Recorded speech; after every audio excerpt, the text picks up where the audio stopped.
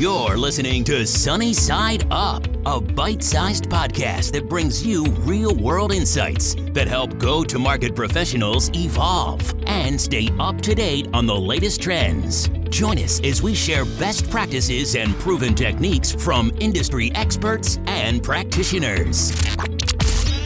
Today's episode is made possible by Demand Matrix. Demand Matrix helps you complete your data stack with technographic, intent, and revenue potential data to help you accelerate revenue. Thanks for listening. Welcome back, everybody, to another episode of Sunny Side Up. And I'm excited today to have Brett Hanneth over with us to speak about the secret behind creating leverage in a business. Brett, welcome to the show. G'day, Ash. Nice to be here and obviously be with all the listeners. That's fantastic. And, Brett, ever since I've known you, there's been 7 people that have told me that they know you. I feel like we need to do a reunion or you need to throw some barbecue, once stuff opens up. Seriously. Well, I just got a property with a grill. I'm still practicing the grill front. I don't know whether I'll be able to do it justice. I have to rely on some others to do it. But yeah, I'd love to. We'll only invite the people that can grill. How about that? Yeah, exactly. That sounds perfect. All right, Brett, before we dive in, can you share a little bit about how you got to where you are? Yeah, sure. So I've been in the industry, I hate to say it, for a few decades now, always on the B2B side. Started off a techie developer, went into pre-sales, then spent a good amount of time with Oracle, where I was a DBA instructor. Yeah, I actually used to teach people how to tune Oracle databases, and then tended to get up on stage and talk about the new features of the Oracle database in product marketing. After I left Big Red, I jumped into Big Blue, which is Intel, not IBM, but Intel. What was great about Intel was you could walk into SAP and Microsoft and Oracle and everyone else on the same day with the Intel business card and just get a whole view of the industry and all of the shifts, both from a hardware perspective, software perspective. It was a lot of fun. And if you think about Intel, it's a wholly channel environment. They don't sell direct, except for a few motherboards in retail shops. And so I learned a lot on how to nurture and create fantastic channel relationships there. Then I came over to the US. I was Australian, that's where the accent comes from. Went over to the US, we're in Palo Alto there in California. It was great being in Silicon Valley. And I was with TIBCO Software. What are they? Integration specialists. So, a FedEx parcel couldn't ship without TIBCO in the background, passing messages about where parcels were and tracking parcels, etc. Delta Airlines couldn't fly because they were scheduling not only their flight staff, but tracking baggage through complex baggage networks. And that was TIBCO. And then I went back to Australia. Why? Because I wanted to get back home. But I joined McAfee and I was running Asia Pacific marketing. At the time, I had no idea that McAfee had an enterprise offering. I always saw them as B2B, sorry, B2C, but a lot of 50% of the business was B2B. So I really enjoyed that to the point where I moved back over here to Texas. A lot of people ask me why I moved to Texas. It's actually pretty good. I think it gets a bad rap. But I've been leading channels marketing, field marketing, and now the chief marketing officer at McAfee. So a wild and wonderful ride through several roles and obviously 2 countries, which has been great. Wow. And now you're going to learn how to barbecue. This is going to be fantastic. It's just like the best thing ever. I know, right? If you're not learning, then something's wrong. I always 100%. I'm with you. That's why we started this show, because we wanted to bring people together that were a little bit senior in their careers. And so the audience for this show is 7,000 other VPs who are either in go-to-market or in data science. Oh, fantastic. Topics close to my heart. So I appreciate you wanting to have my voice in amongst them. It's good. Fantastic. So let's dive into the topic today. The topic today is channel marketing. And it's interesting because the common theory is that the channels are a forgotten piece of the revenue engine. And if that's true, then channel marketing is lost, it's very nobody really fully understands it. And I shouldn't say nobody because that's a pretty strong word, but I would say most people don't fully understand the frameworks and stuff. And so when I was getting introduced to you, your breadth of experience in channel marketing and was super appealing. And we would like to spend some time on channel marketing. And so let's start with defining and having people understand what channel marketing is? Yeah, sure. I mean, I like how you opened it saying, I think channel in general is misunderstood by people who either operate in a direct, indirect selling model, but also who haven't really been involved in growing channels and see how they can scale a business. I think channel marketing to me is a few things. There's marketing to a channel, because if you're expecting their channel sales organizations to be an amplification factor to scale a business, then you need to get them on board. One thing I've learned inside McAfee, for example, is that they're selling Symantec, they're selling Trend Micro, they're selling Microsoft, they're selling McAfee. So how do you stay top of mind, or shelf space? If you're thinking retail analogy, where are you in the shelf space? So that's marketing too, to get them engaged and thinking about your product over than others. Then you have marketing through channel. What's that? Well, that's providing them all of the assets and support that they need to carry a message to their customer. If you think about an Ingram Micro, who we obviously partner closely with, they've got hundreds of thousands of customers worldwide, whereas we sell directly to tens of thousands of customers.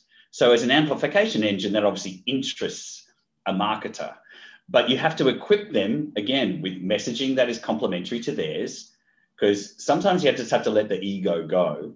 Otherwise, it overrides theirs, right? It really is a collaborative effort on how to communicate to their customer in a really effective way and get the results you want as much as they want. And then the other one is, marketing from a partner. And I did a lot of this at Intel. You can market through an IBM or an HP or an Acer, but really what you're trying to do is understand what products are they taking to market, and they invite you to be part of their go-to-market strategy. And all three of them, different outcomes, but I think you need a balance of all three to really be effective and have a healthy channel marketing relationship with them. And I stress relationship. Yes. It all comes back to that ego thing. We've all got big egos. You need to let it go a bit. I think big egos are okay as long as they come with ice cream, because then there's fun people. Yeah, to water it down. Yeah. Exactly. All right. So you gave us a little bit of an idea of the strategy of channel marketing, right? Mm-hmm. Let's talk about the components or the frameworks. Like, what are the pieces or the tools of channel marketing, if I may? Yeah, and it's varied for me across the organizations where we had to maintain them. But if you look at the barest level of infrastructure or support that you need, it really is a place or a repository for them to get information without you having to spend the effort, right? If you think about channels, they're a scaling engine. And if you try to be too directly involved in them carrying your message to market, then your channel marketing org has to grow to be able to support partner after partner after partner. So one lesson I've learned is that you have to create, to a large degree, a self-serve model that is rich, concise, topical, and useful for a partner to use. So we use a partner portal inside McAfee. What does that contain? It's got campaign kits, solution briefs, co-brandable assets where they can take the creative assets you produce, they throw their logo on within guidelines and go place it in market. When I speak to partners directly, sometimes they don't even want creative, they just want text. What can they cut and paste from a Word document into their own solution brief? If you think about it, we sell a lot of products, they sell a lot of services. So they produce a whole solution, but the product text comes better from our product marketing department and they can embed it in theirs. The other things obviously on the portal are things that service the sales transactions or the selling pieces. So it's a combined sales and marketing sort of portal, if you like, for the channel member to come into. We've done a lot of work tuning that thing to the point where we know what pages they're landing on, what assets they're consuming, and that obviously helps you design a better set of assets that will get used by them. So that primary communication means is the portal, to be honest, and that's a marketing responsibility here. Other places put it in sales or the channel org, but it's been a marketing set of resources that we provide. So that's basic infrastructure. If you think then the other components, it's budget. It's budget. And that's a difficult one. All right, if you ask the analysts, and we had to have a very close look at our MDF or Market Development Fund. I actually like the term Market Development Fund, and I'll come back to that point, versus Marketing Development Fund. Yep. But that, according to the experts, should be about 1% of revenue. And again, it should be self-funded from a margin cut on your side of the business. So as your business grows, the NDF bucket should grow in concert. We found out we were actually over-committing our spend. And so, the finance people came in and started to ask us to wind that down a little bit. But about 1% is about industry average. And if you're a $1 billion company, that's obviously a fairly healthy budget that you've got to use with your partners. The spend strategy in there, though, varies, right? You can have an earn and burn. In other words, if I sell $1 million, you get a certain amount of dollars. If I sell 2 million, I get 2 times that amount of dollars. So that's the earn and burn model. And people like Microsoft have an earn and burn type of model. What we have is a strategic investment model. In other words, if we're trying to create markets through and with our partners, then we select the solutions, the partners, the geographies, the segments that we choose to invest in. And that's very different. So, I think there are pluses and minuses on both of those sides. But I've actually really enjoyed, in a true market development fashion, selecting who you work with. Because sometimes the partners of the past are great for maintaining a recurring revenue line. But if you're trying to grow into a cloud space or a managed services space or whatever new space, and it could be a new industry, then you probably need to lean on alternate providers. And they may not deliver revenue in year one, and therefore the earn and burn doesn't work. So that's why we choose the partners to invest in, and we go big. All right, so we don't peanut butter our MDF. Yep. We actually do real invest big there, big bets, if you like, not only in a segment play or a solution play, but in a partner play as well. So budget critical, and your strategy around it will really, really vary. The third piece is just really, I believe, all around the relationship. All right, so if you have an infrastructure that supports an open relationship, self-serve, so it can scale, you have the budget in line. The third one is just that person-to-person relationship. And a lot of the focus tends to fall on the CAM, or the channel account manager. Yep.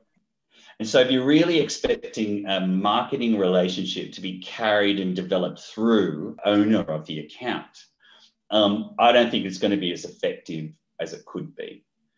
And we've seen, in my experiences, in the various companies that I've worked for, too much reliance on the CAM will ultimately restrict, I believe, the marketing outcomes you'll produce. And so we actually have channel marketing managers. We call them CMMs. And what they do is pair up with the CAM. And on a quarterly or annual basis, they'll sit down with the marketing counterpart at the channel partner. And they'll design not only the selling structure in which they, the quotas that they set, the products that they'll set, the margins that they'll enjoy, but they sit down and start to plot out, what is our co-marketing strategy? And again, on an annual basis, preferably, because marketing should be developed over an annual plan, I think, or quarterly. They sit down and design, okay, what are the programs we're going to send? Are they carried wholly by the partner but supported by your materials? Or are they co-funded through MDF, et cetera? All of those decisions can be made early in the financial year to carry you right through the year. But I think they're the three primary buckets: the people relationship, the budget that support the development of markets, and obviously the infrastructure that will support it and nurture it ongoing. And I'm really glad that you emphasize the point that do not let your people just take care of these relationships. because my fundamental viewpoint on partnerships or channels in general is that the company learns how to partner or builds a channel. It's not just two people or one person or one digital silo team and stuff like that. And it is the indirect business competency is a company level initiative. It is not a single team level initiative. What I've really loved over the past few years is truly understanding. Like if I just focus on the view as a marketer, and I used to do that, I have to admit, I just wanted my marketing outcome. I wanted the McAfee logo in Ingram events, or I wanted the McAfee products on the shelf through the resellers of another distributor. Then you're not going to get the result that you want. What I've really enjoyed is that we host partner marketing councils now, where our top partners come into the room with us and we share with them our marketing and business objectives for the year.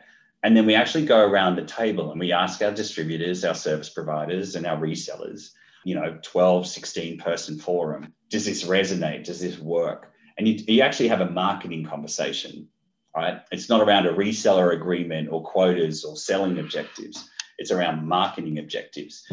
And you really change your view on the whole relationship. I said, facetiously, we've got to lower the ego a little bit. But when you actually start having cool marketing conversations with channels, your whole view and your approach fundamentally changes, I think, versus just brand presence through a paid channel with MDF. Yeah. I really enjoy those conversations and I learn a lot.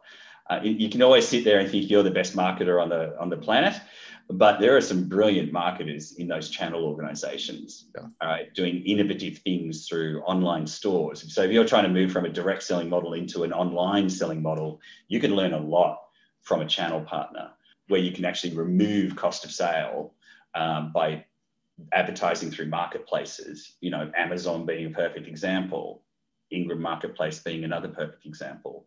So, they're actually leading the way in some of the transaction models as much as marketing models into a wholly online space. I said it earlier, if you're not learning, it's not a good thing, right? That's why I really enjoy those channel relationships from a marketing standpoint.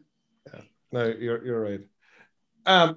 How does one pay for channel marketing? I know we touched a little bit on it, right? But are there some other points that you can educate us on? How can one pay for channel marketing? Because it always becomes the marketing team gets scrutinized, and then if the marketing team gets scrutinized, the channel marketing team completely got scrutinized, right? And so give some guidelines on that. Yeah, I mean, it depends on where you are in the cycle of development, right? If you have a healthy indirect channel model, then it's fairly easy to apply industry benchmarks around a revenue model and create a bucket that you should be able to drive incremental revenues and business from, okay? And that's why I said the 1%. That's generally the industry accepted average. Obviously, what you then have to do is measure the success of that investment. What I've been doing is actually, if we pay for an activity, we measure the results of that activity. So that's one way. You can do micro measurement of investment types with partners, create that matrix of partner and result. And if it works, then you can double down on it, or you can apply the same tactic to potentially another partner. So that's one way. The other way from an investment perspective is if you're early in the cycle, right? We haven't got a healthy indirect revenue model yet. Then what you have to do is carve out your own OPEX. And we've done that. In my roles in the past, we haven't had a healthy indirect model. And so you sacrifice a portion of your own direct marketing budget to co-work with a partner and create a new relationship to a new segment and drive indirect selling result as opposed to direct. And those types of investments vary, right? They truly vary. If I look at my Intel model, which was all about creating markets, right? Create a market for Wi-Fi, create a market for laptops, with Wi-Fi attached in them, create a market for commodity servers over big tin. That's how old I am, right? Moving off big Unix servers or mainframes onto Linux blades. They invested to create those markets. I used to have budgets of hundreds of thousands of dollars. Not everyone has those, but in Intel, you did have them in the day, right? Where we go to a software provider, right? They're at VAR, they're a evaluated reseller. They throw their software around hardware and pitch it to their customers, and we would give them hardware. So that's a carve out of your own CapEx, OpEx to go enable a channel and thread of business. But it was a legitimate marketing expense. You haven't created the revenue yet, but you have to invest. And I think that's where people make the mistake, is to expect the partner to own all investment. Okay. The other mistake that I see people make is that you make all the investment.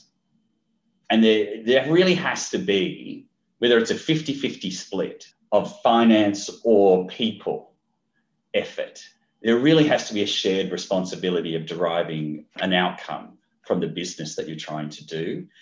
Because otherwise, it's unhealthy. If it's all one way, in either way, it becomes unhealthy. And I've seen relationships that get incredibly strained because we've been either trying to rely too much on them to carry the weight, or they get too addicted to the source of MDF to offset their own margins of business. And then when you threaten to cut it off because you see no incremental revenue, they go, well, we won't sell your product anymore. Right. It's not a partnership at that point in time, right? But it's really important. What you just said, and I would just double down on that, is you don't have to carry the full burden of the investment, or neither does the partner. And if you're not philosophically aligned on that model, don't do it. Right. Completely agree. And sometimes, and I've seen this in my past, you have this MDF pot and people feel obliged to spend it all, but they start to spend unwisely. Yes. A really simple example, and I know it differs from geography to geography, is funded head. Yes. Right. Some partners insist that for a relationship to be really healthy, you should pay for a person to be resident in my business. Yes. And if you start beefing that team up, then your whole business is totally reliant on a head count that you're carrying inside the partner. And that's incredibly difficult to turn off. Incredibly difficult. And I've been in situations where the mix of funded head and programmatic effort, in other words, the actual going to market versus carrying, people effort, becomes really unbalanced, and you just don't get what you need anymore. A lot of the traditional two distribution model partners are just wholly driven by margin. And if you're not savvy to that world, then investments that you make could be just seen as margin relief on that side. Yep. Okay.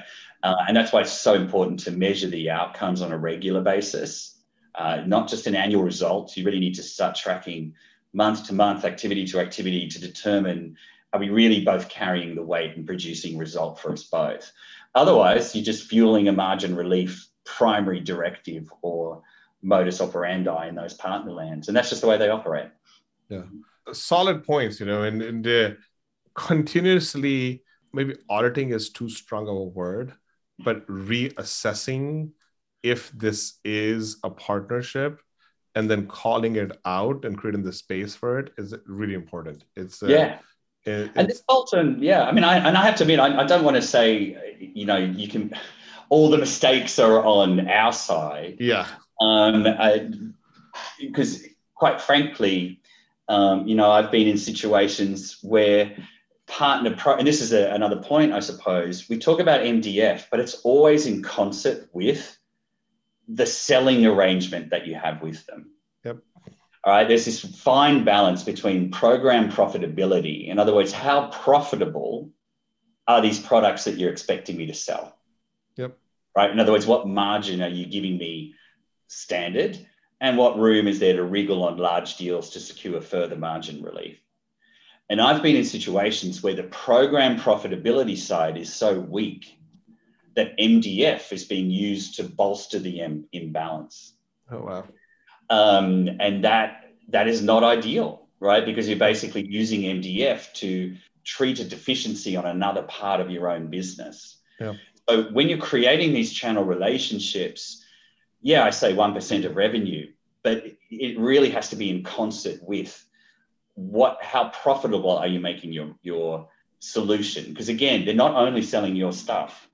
In most instances, you're competing. So, I work incredibly closely with my channel program management team to truly understand, are we competitive on the program side? And if not, what are we doing to rectify that, as much as make our MDF investments truly scale and produce incremental business? Yeah. Makes sense. Let's quickly touch on the role of channel marketing in creating a moat around your business. Okay. Now, you might have to describe moat. I always think about it like in castle terms, but I'd love for you to describe moat from your perspective. Yeah. Yes. So people use partnerships as a way to prevent competitors from coming into their existing business, right? There is a distribution side of things where, hey, we're going to start expanding our business. But in a lot of cases, once things scale up, it's used to defend your business. So it's exactly the same way that you're thinking, right? But I don't know if people think about it today. They think about channel marketing in the same way, although they can and they must, right? But I wanted to see what your viewpoints were on that. Yeah, no, look, honestly, it can be a truly effective tool. And I'll actually use it from an opposite argument. I've actually been out-marketed by our competitors in the channel. All right. And it was a combination of both the profitability value, but also how beefed up their team was to support aggressively a distribution model of product to market. So if a partner has a choice to work with you or someone else, and if someone else has a highly profitable program, and they're willing to provide more resources, more tailored resources, then you may have great programs that you think that you've got to the partner, but in all honesty, they'll just default to this. And, we can lose business and bleed business that way. Now, on the contrary side, when you're creating new relationships, and this is the important thing, if you're creating new, you should take all the lessons of the past and all the good ideas and gold standards of the past to create, as you a set of new relationships that truly protect the business, and just keep tabs on it. But I completely agree with you. If you've got healthy profitability and MDF support around a collection of partners in segments and geographies, then you will be protecting your business. But if you take your eye off it, and let's face it, there's competition out there everywhere, vying. And I've seen cases where they'll outstrip your margin by a whole 15%. In other words, double the margin relief. Why? Because they want to buy your channel. And if you don't have an eye on that, you'll quickly start seeing customers dissipate. And you have to react. Maybe not have to equal, but at least understand, why is this so attractive to you? Can we come to some arrangement between profitability and marketing to get the balance back? Because it is. You're just fighting for shelf space in partner land. Right. You also told me the story about the Intel, was it the Inside sticker, which was the best channel marketing exercise that I think, or campaign, at least in my opinion, because as you were telling with you, because it has such wide distribution and such mind share for years to come. It really did. And I was so lucky to have been a part of it. If you think about that, and its real success was in those 90s, 2000s period, where silicon was still valued by the customer, right? It was still seen as a premium. If I had an Intel chip inside, it meant something. Yep. But to Intel's credit, what they did was that they made it something. Yes. Right? It was tangible. Right. What they did effectively was, it was purely a channel marketing play. Dell, we will give you these dollars on a recurring annual basis to go promote your Intel Inside gear. Yep. Right. So, I'd be at home in Australia watching ads, and there's Dell advertising their latest laptop.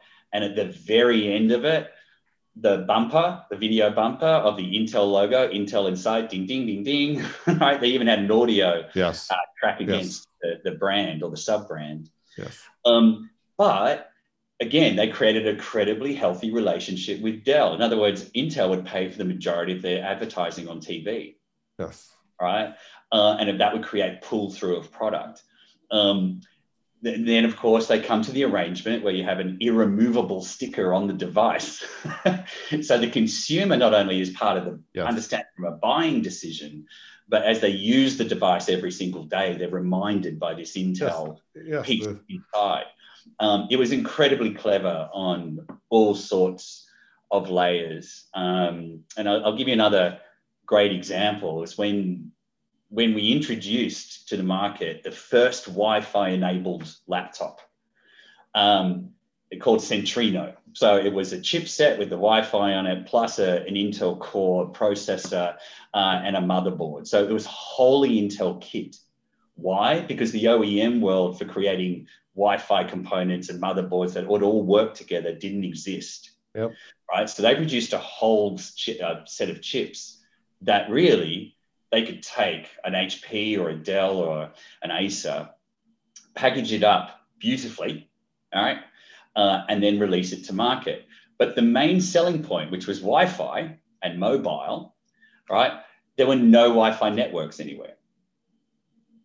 So from a market enablement, in other words, MDF enablement, Intel created new relationships with airlines. Go install Wi-Fi networks in your airline lounges, please. With bookstores.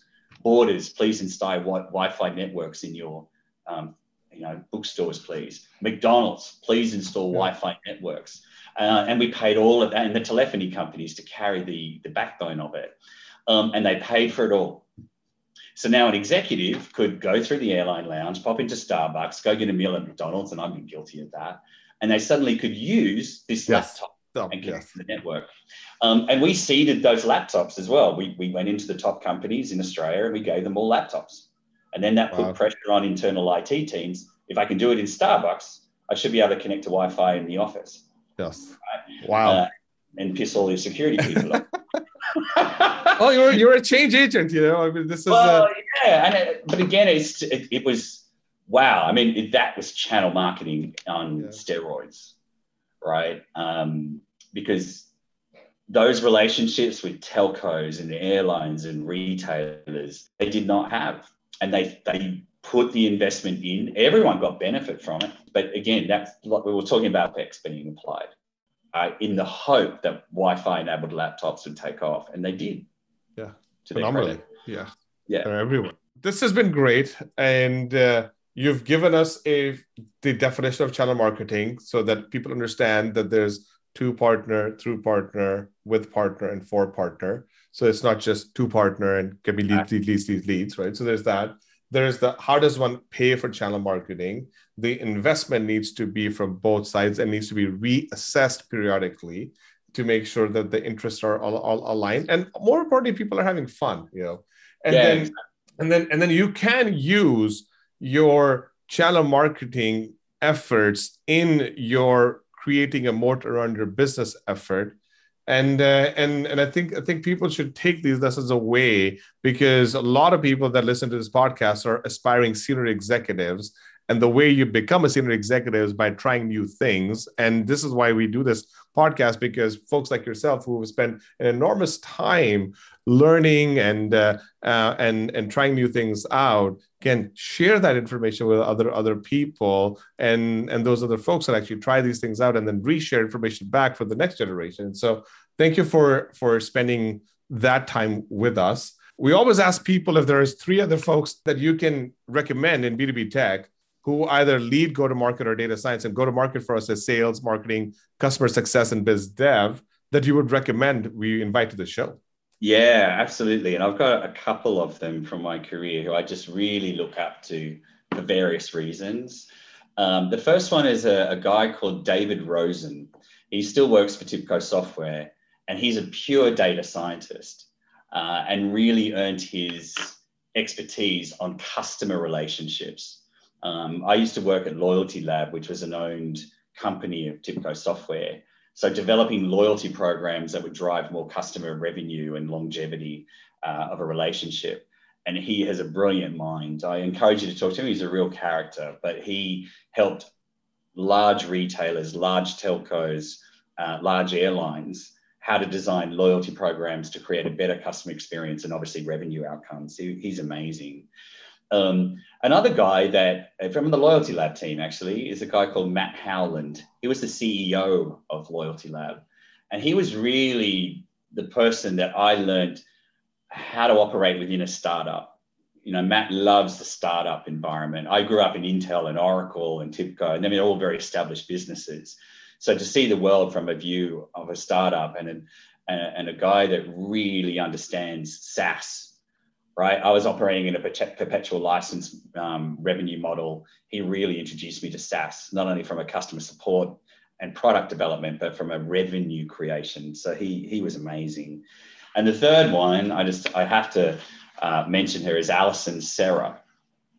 And Alison was the previous CMO of McAfee.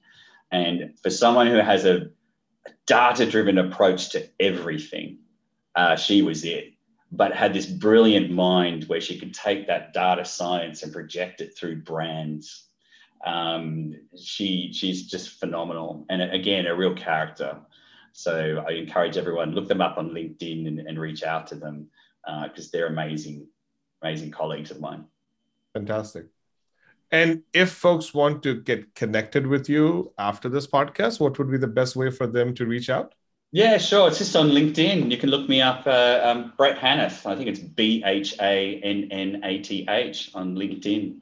That's definitely the easiest way. I'm sorry if it takes me a while to get back. There's too many ways to reach out to people these days. Yes.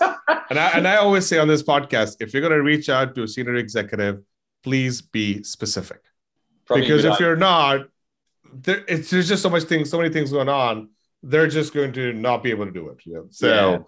So that I think is important. So, all right, Brett, thank you so much for spending time with us and best of luck on your journey.